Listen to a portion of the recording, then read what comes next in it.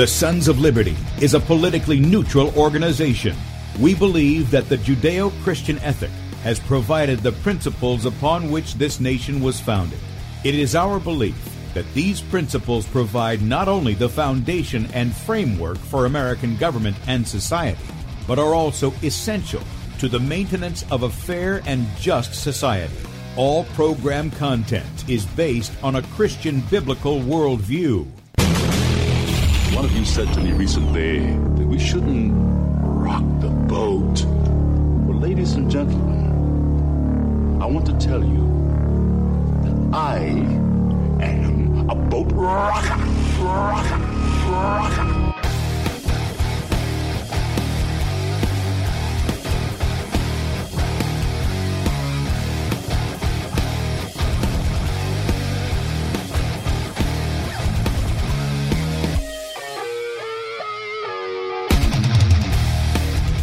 Good morning, America. Welcome, Christians, conservatives, constitutionalists, libertarians, communists, Islamists, LGBTQ, RSTUV, WXYZ people, and anybody else I may have missed to the Sons of Liberty radio show here on Red State Talk Radio. I'm your host, Tim Brown, coming to you live here from the U.S.-occupied state of South Carolina, and I'm the editor at sonsoflibertymedia.com. And for our Muslim friends, I'm the infidel that Allah warned you about. I hold to the book, the Bible, as the authoritative Word of God.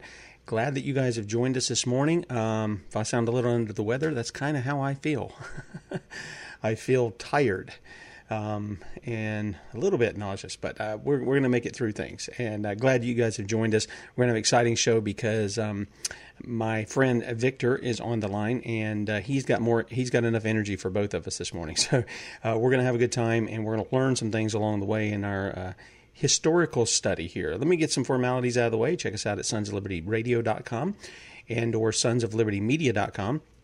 If you go to sonsoflibertymedia.com, you can see the face that's made for radio, and just scroll down right down on the right. You can watch the video portion of our radio show. And this is a radio show. I had a good friend saying, "Oh, it's so long, and you didn't get to the point of this," and he watched half the show. And I'm like, well, it's not like videos that people pull up that are 3 minutes or 10 minutes or something. They just are at one thing. We have an hour that we cover here, so bear with us when we deal with these things. If you'd like to also check out any of the other channels that we have that provide a video, you can go to our Twitter account at FPPTim on Twitter.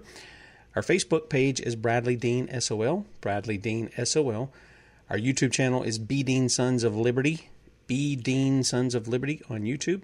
We're also on beforeitsnews.com.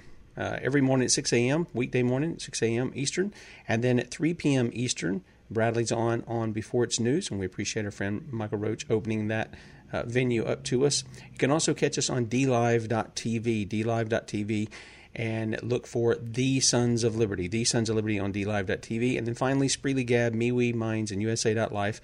Look for us on Sons of Liberty, or Sons of Liberty, or Sons of Liberty Media. And like I said, it's good to have you guys here with us. We're continuing a series that we began, 2 months ago or so. And this is dealing with why is the United States involved in the Middle East? What's got us in there? And if you say, well, it's a bunch of Muslims, then you have no idea of why we are there. You really don't. If you say, well, it's the state of Israel, well, again, you still don't have the full picture of that as to why we're there. And so today, we're going to be talking about ancient Gnosticism, the Kabbalah, and Freemasonry. Now, these are sources of the French Revolution and the Age of Revolutions. And to help us in that is my good friend, Victor Poirier. Good morning, Victor. Hey, Tim. How are you doing? You're not doing as well as you might. Yeah, well, I'm not feeling that way right now, but I figure it might be I didn't get very much sleep last night, and that may have something to do with it. I'm just not sure right now, but maybe after a nap after the show or something, then I'm doing great. Otherwise, I just kind of feel a little bit. But you're feeling good, and that's the important thing, because you're going to be the one doing all the talking today and the teaching, and so I'm going to kick it over to you because you have I think a quote that some people in the chat room are really going to like. Well, before I do that, Tim, I'm hoping that you will feel free to, even though you're not feeling well, interject. I think it's better to get bite-sized pieces of this than rather me doing a university 50-minute lecture. No, that's fine. Yeah, I'm going to be asking questions as they come about. Yep. Well, listen, I'm going to do a little bit of change today of the topic you decided. I'm going to try to get to some of it to the end, but this last week on my Facebook page, I've got about 4,500 people, and I have a lot of time trying to deal with the various comments, and then I do a little brief radio program, just a few minutes on a regular talk show program up here in Albany, New York. And what I'm seeing in the middle of people being hunkered down is an awful lot of even Christians manifesting spirits of fear and anxious thoughts about the morrow, and then a whole bunch of bizarre discussions of, when are we going to get the mark of the beast, et cetera, et cetera. And I thought I would like to take a few minutes for people to share, for me to share a little bit about what I think are some of the basics and the fundamentals of what I think is a biblical understanding of Christianity and what we're called to do, sure. And then I'll move into the others. So, the first thing is whenever you hear somebody talking they've got a pitch, the two questions should come to your mind. Who says, and so what?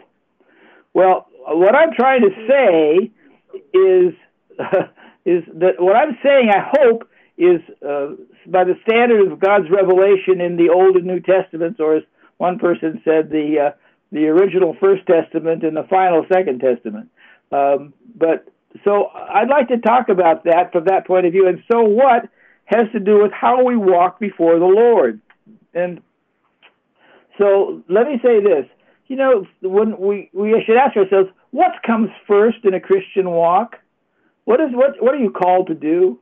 And I think what we're called to do is seek first the kingdom of God and his righteousness, and all these things shall be added unto you. Well, how many people that say they're Christians really are seeking first the kingdom of God? It's a very important question.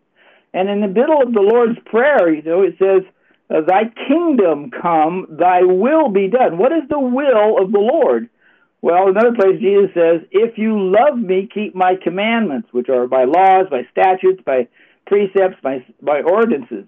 And so the next question is, well, how do I get wise or understanding about the kingdom? And he says, get ye wisdom, the principal thing.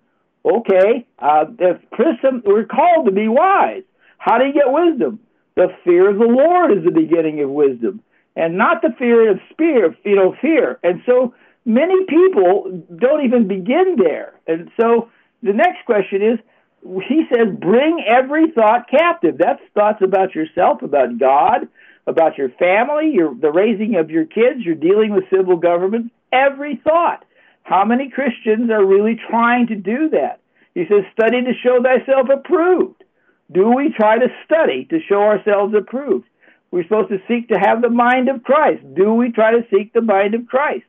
And now, how many people to spend some time with the Beatitudes or the fruit of the Spirit in Galatians to measure up what's happening to them? And then I come to what I wanted to talk about particularly is Ephesians 6. What is the armor of God, and why are we told we wrestle not against flesh and blood, but against powers and principalities and spirits and rulers of darkness in high places?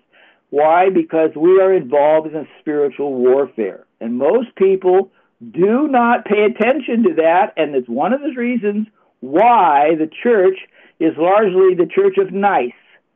And the Church of Nice is Sunday with a psychological pep talk, some entertaining music, and who has the best donuts after church.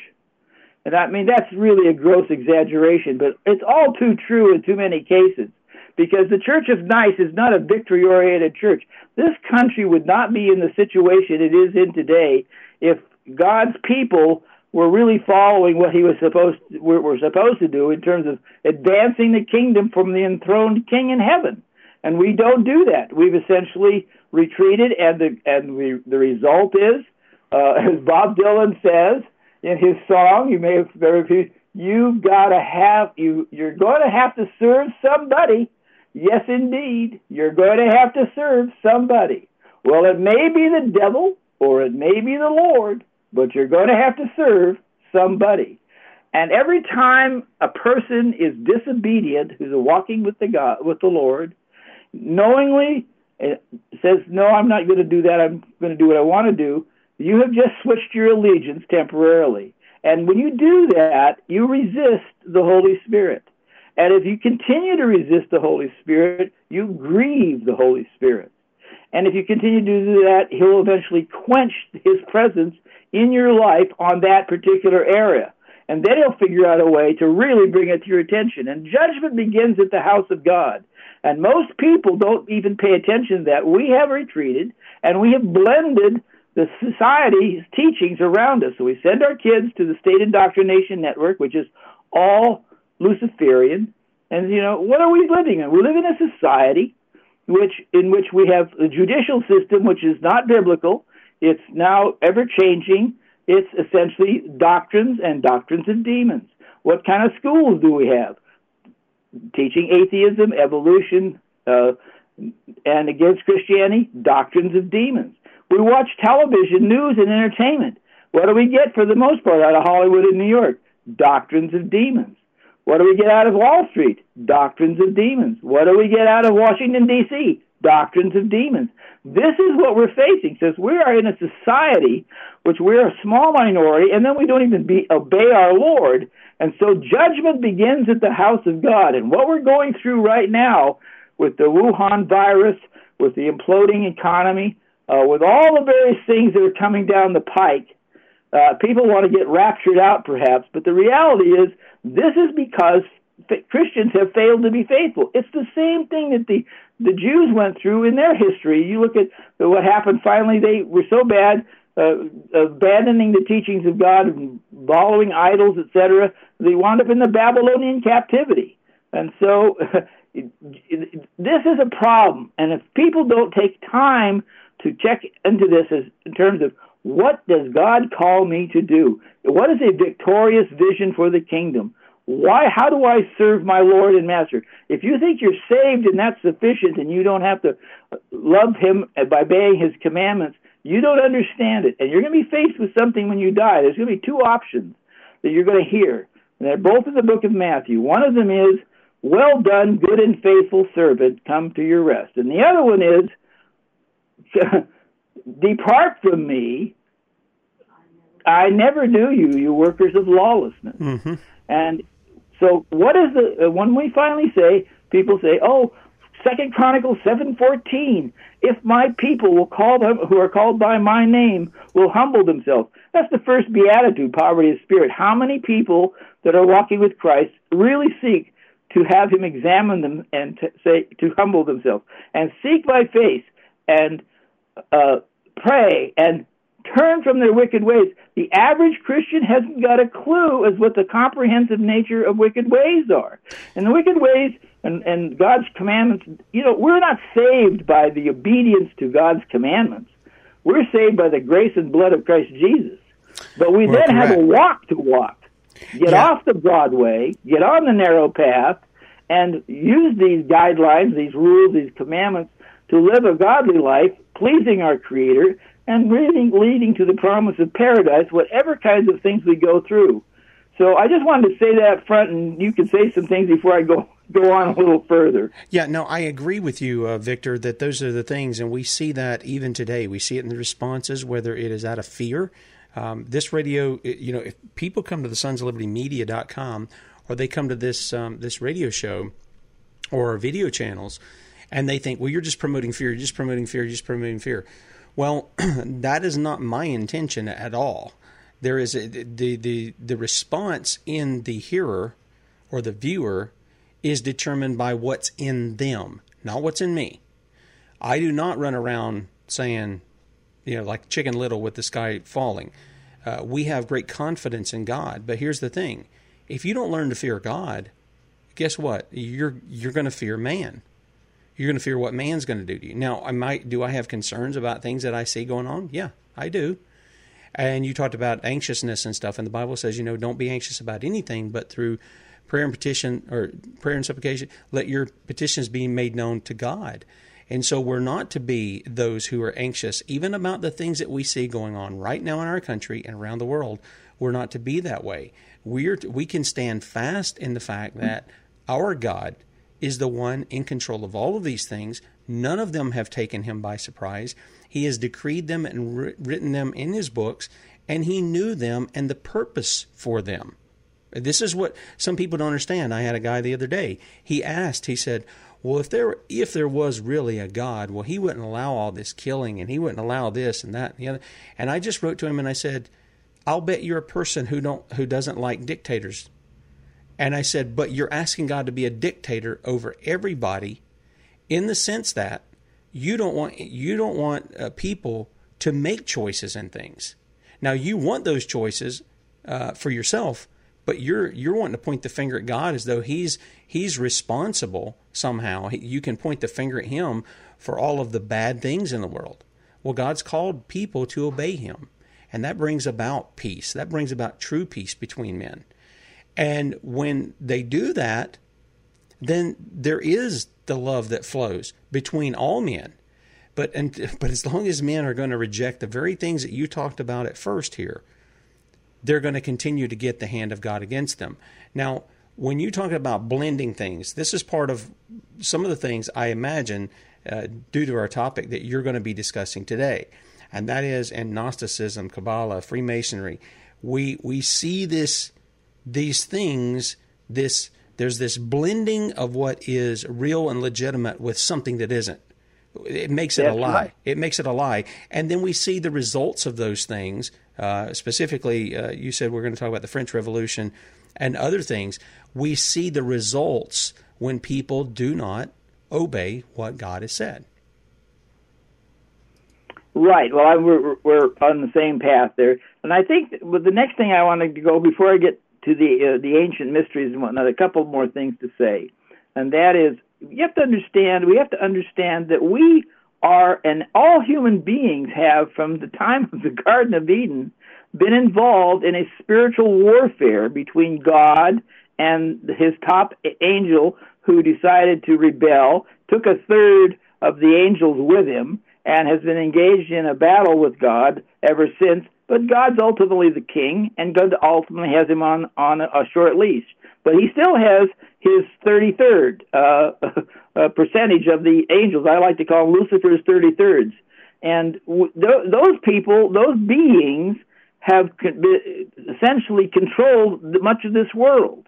When Jesus was offered by the Satan the kingdoms of the world, it was a legitimate offer. If you believe that any nation, state, and even many institutional religions are free from demonic influence, you don't understand Ephesians 6.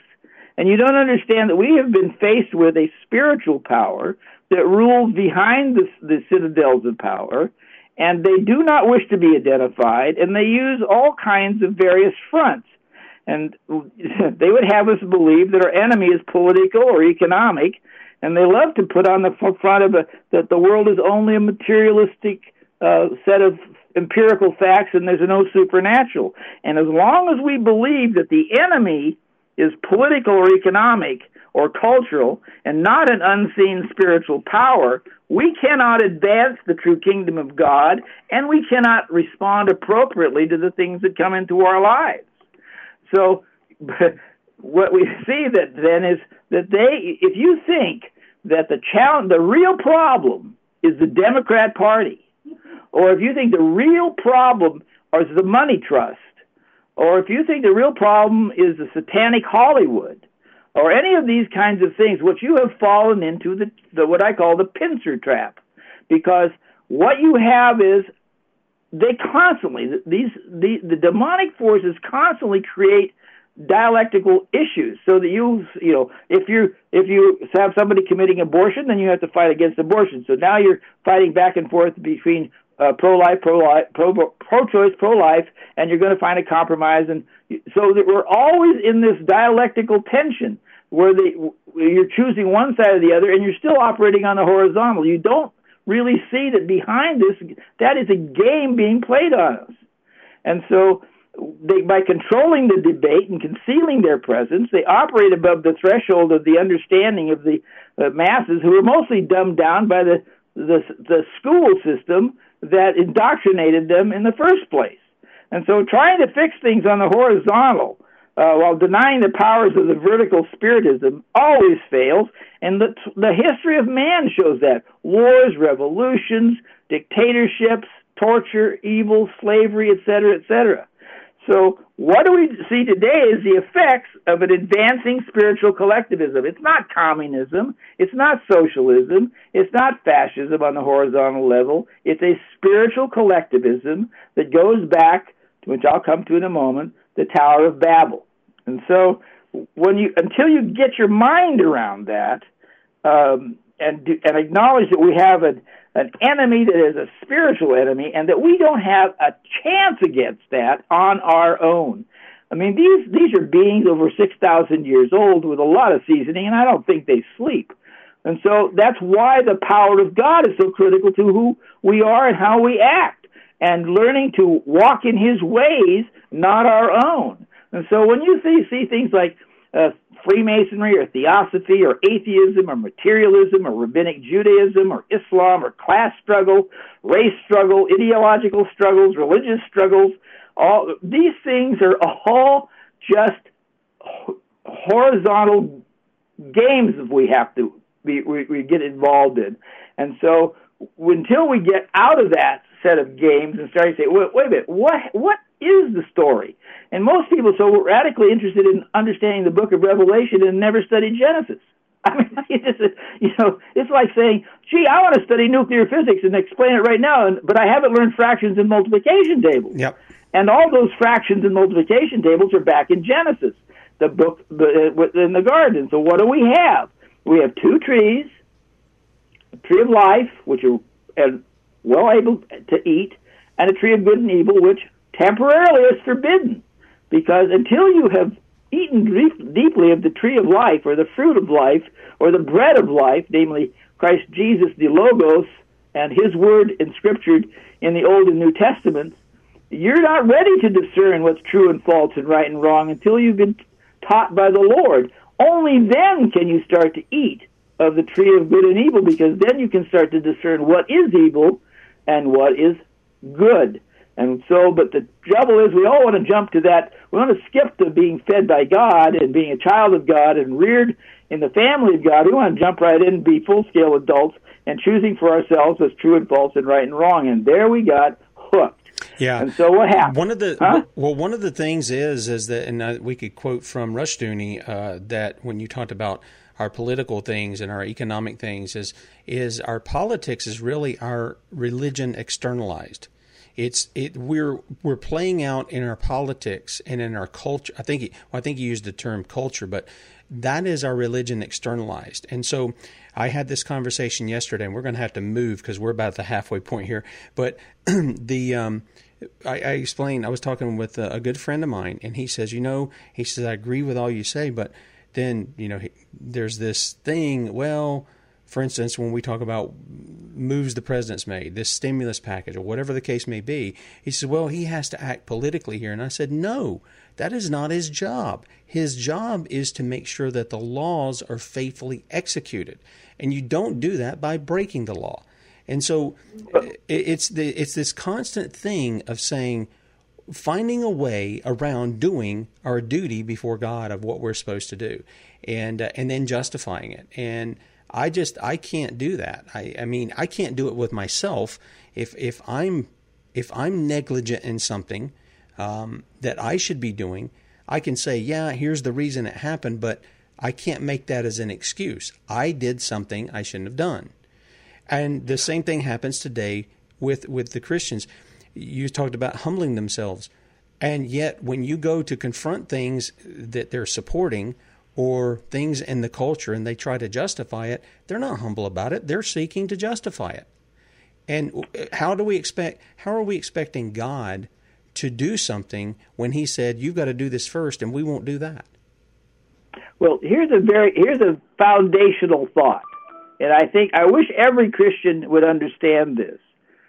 Government or politics is an outward expression of whoever controls them. And that's by a worldview. And every worldview has an ethical dimension, an ethical foundation. When Nancy Pelosi says it's immoral to have closed borders, she's talking about an ethical system that she has. So every state, every government, every civil government has an ethical or moral system. So government is an ethical institution, but there are different ethics. And the question is, whose worldview, whose ethical system controls the government? Because whoever controls the government controls the economics, and it controls the social justice system, and it controls your life through law. And so when Christians avoid trying to oppose ungodly laws, be they having to do with money or distribution of wealth or taxation or whatever it may be, they have abandoned the king for blending with the enemy. And so that's really critical. So you're absolutely right. Government is worldview applied to economics and justice, and that's the way it is. And until we understand that, it's not a question of who's the man in power, who's going to save us, which party's going to do. No. The question is, what does God have to say about the various aspects of civil government and education, etc.? So let's go back. So after the garden, they get kicked out of the garden, and we have two sons. Cain kills Abel. Cain is set off. He builds a city. And do you know the third degree, master's degree in Freemasonry, the password for them is Tubal Cain? Yeah, I've heard that. So what you have is, you're already starting to, if you start to understand Freemasonry, and I'm probably not going to have time to go into this much today, we'll maybe pick up next week, is that they honor Nimrod, which we come to next.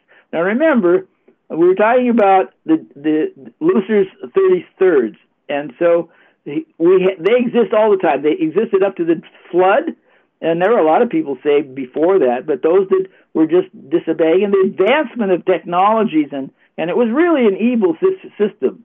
And God said enough already, and He destroyed them. But those 33rds, they still lived. So as soon as Noah lands the ark and the three sons and their wives start reproducing, you start getting an influence on one of the descendants of Ham, Nimrod, and he and his wife Semiramis in the plains of Shinar, which is essentially Baghdad, Babylon area between the Tigris and the Euphrates. They begin to build the Tower of Babel. And that's really a city. He's drawing them all in. They're going to all speak a universal language. And, of course, I think in part of it was trying to build a structure high enough that they couldn't be flooded out again, but leaving that aside. And, of course, he was a master builder, just as Cain was a master builder. And to be a master builder, you have to be an architect. And an architect is not necessarily a creator. He has to take existing materials. And it's very interesting that the God of Freemasonry is called the great architect of the universe. So you find that, and they also have the promise within Freemasonry of eventually having a world government with one language.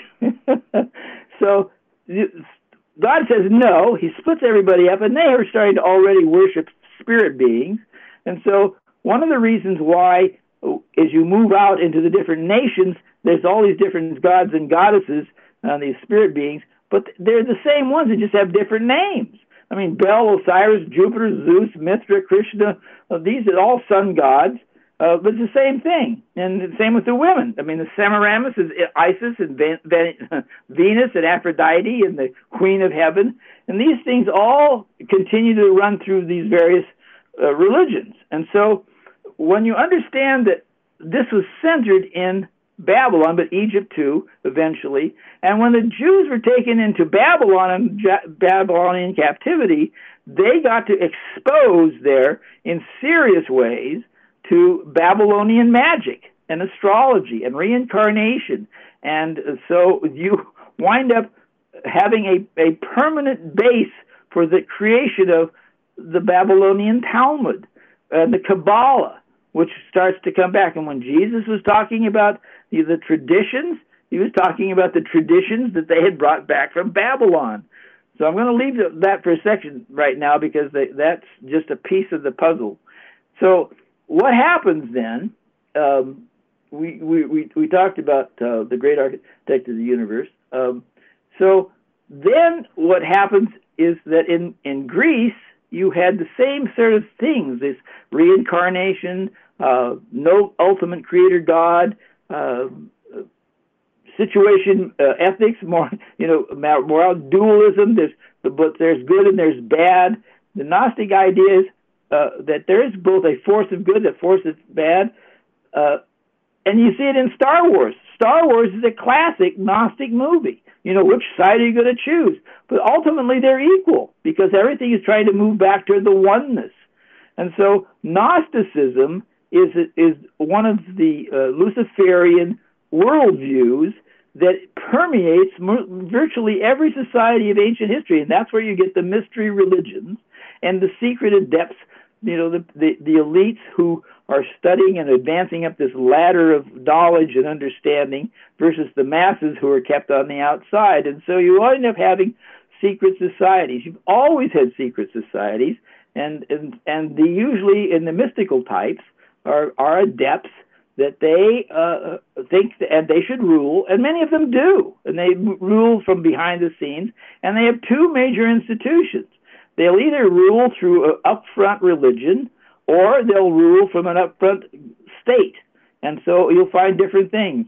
When the breakup of the Roman Empire, you wound up with Constantine creating a state to which the religion was subordinate, and in Rome you wound up having the Pope being the primary ruler, with the state being subordinate. But both of them are dealing with religious and political control systems.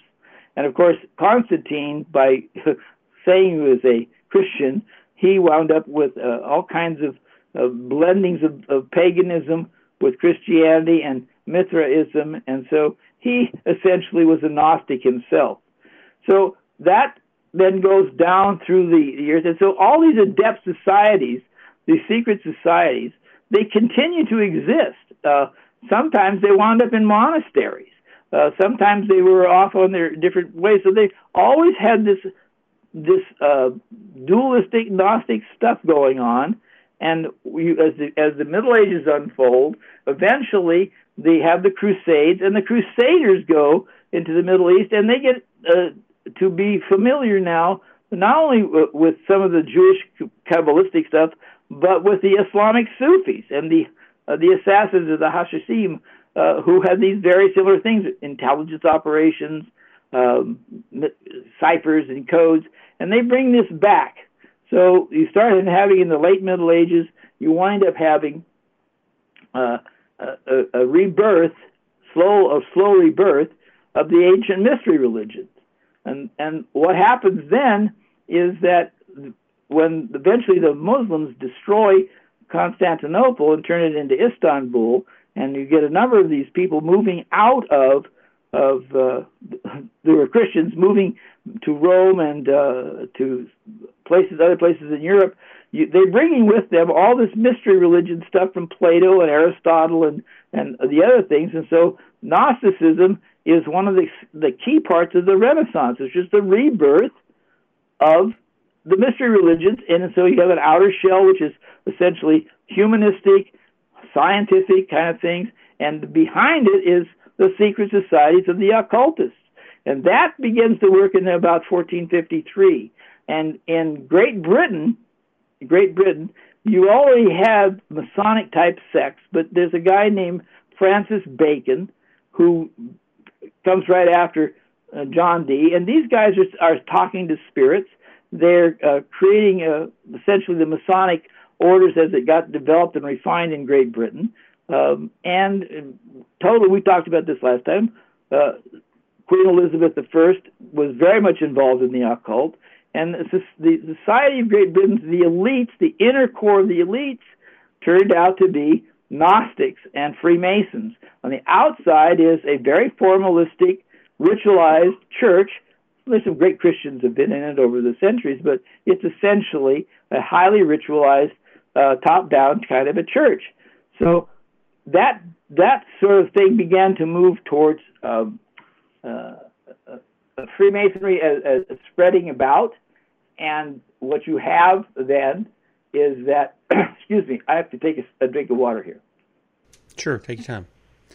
Yeah, one of the things, Victor, my father, he was a Southern Baptist, I guess he still is doing some preaching, but he was a Southern Baptist pastor, and one of the things he told me even about the Freemasons, because we had one guy in the church at the time, and this guy just, it was ridiculous. I remember one Sunday morning I was going to be preaching, and we had an older gentleman who was my dad's associate pastor, and the guy gets up talking about, we'd like for everybody to come down to the dedication of the new courthouse where the Freemasons of the da-da-da is going to be setting the cornerstone.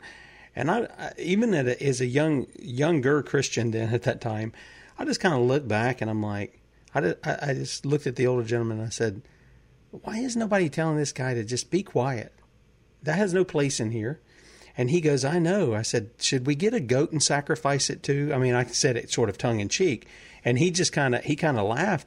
And but that comes into, I mean, this stuff comes into the church. We talked about it. You mentioned the mingling of these things and the problems that caused. I think it even caused it in, our founding.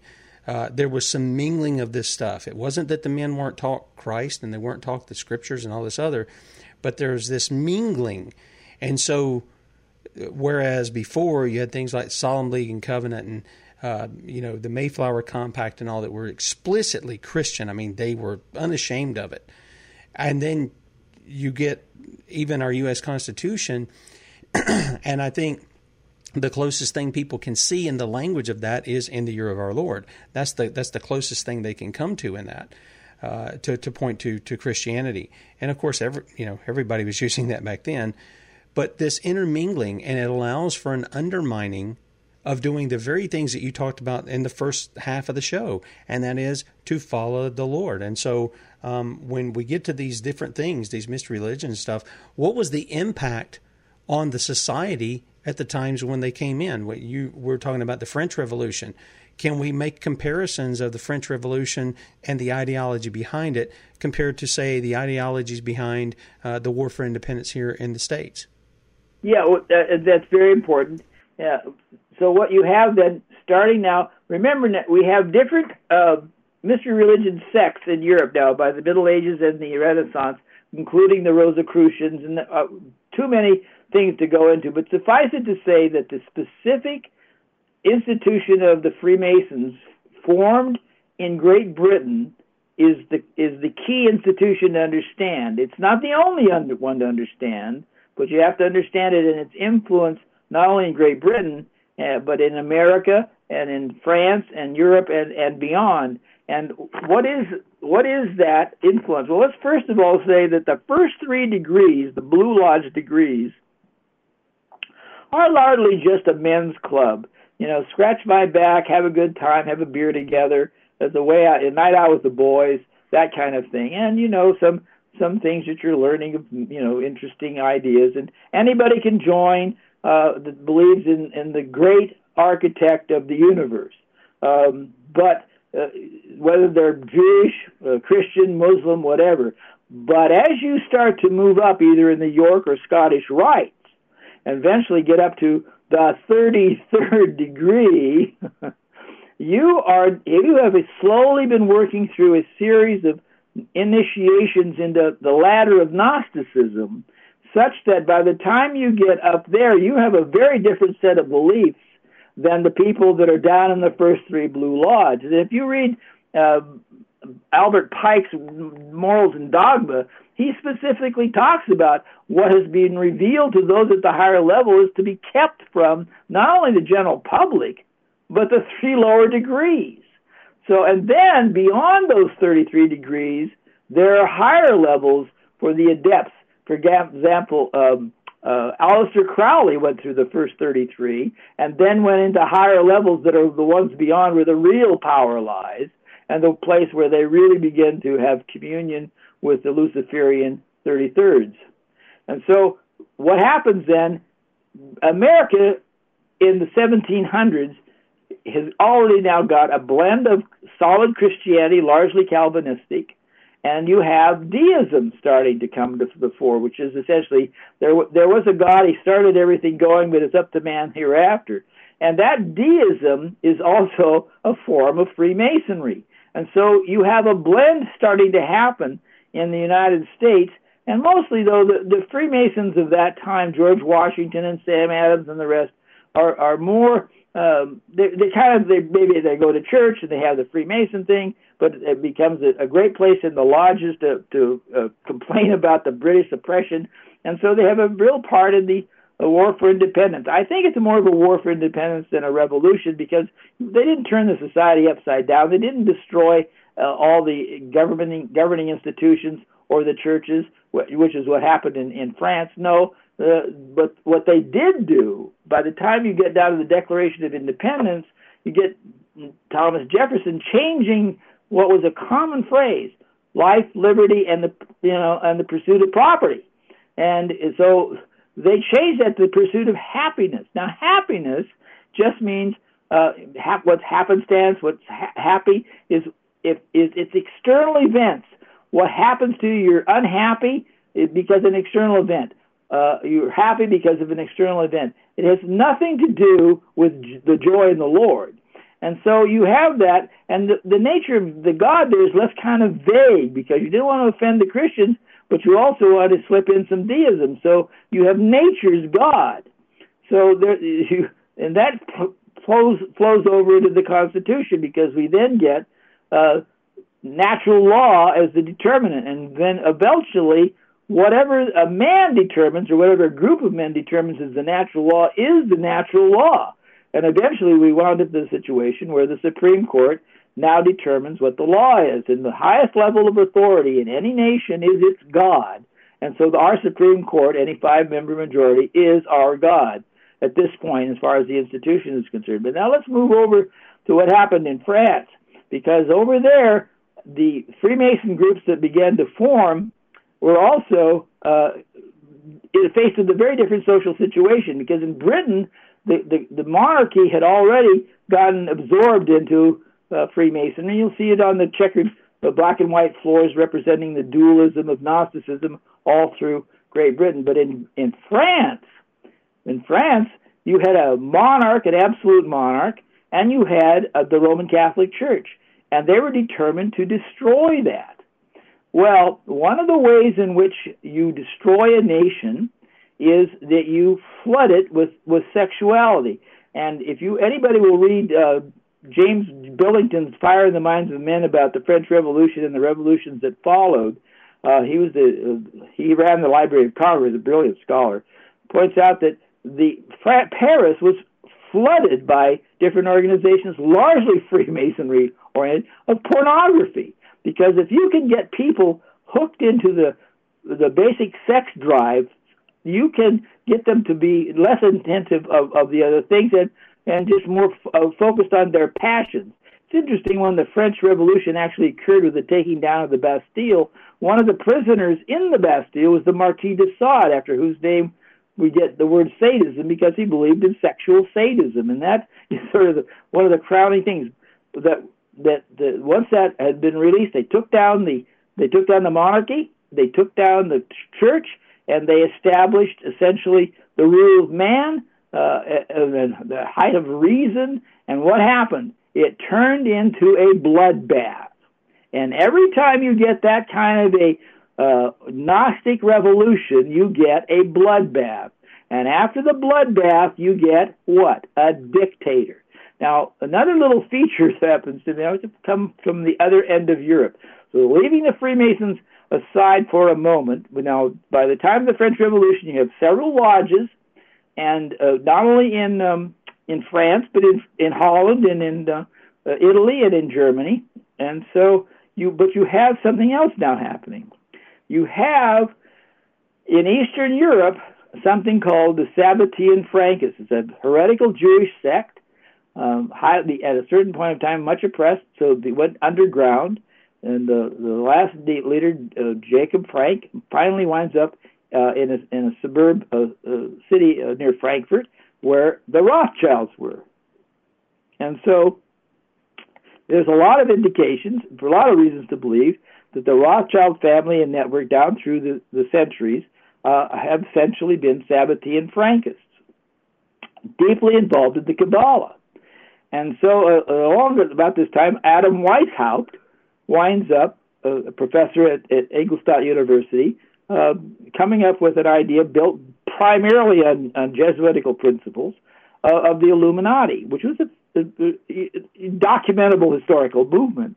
And in order to move the ideas ahead of this kind of control, they figured they would join the Freemasons and become essentially kind of parasites on that movement.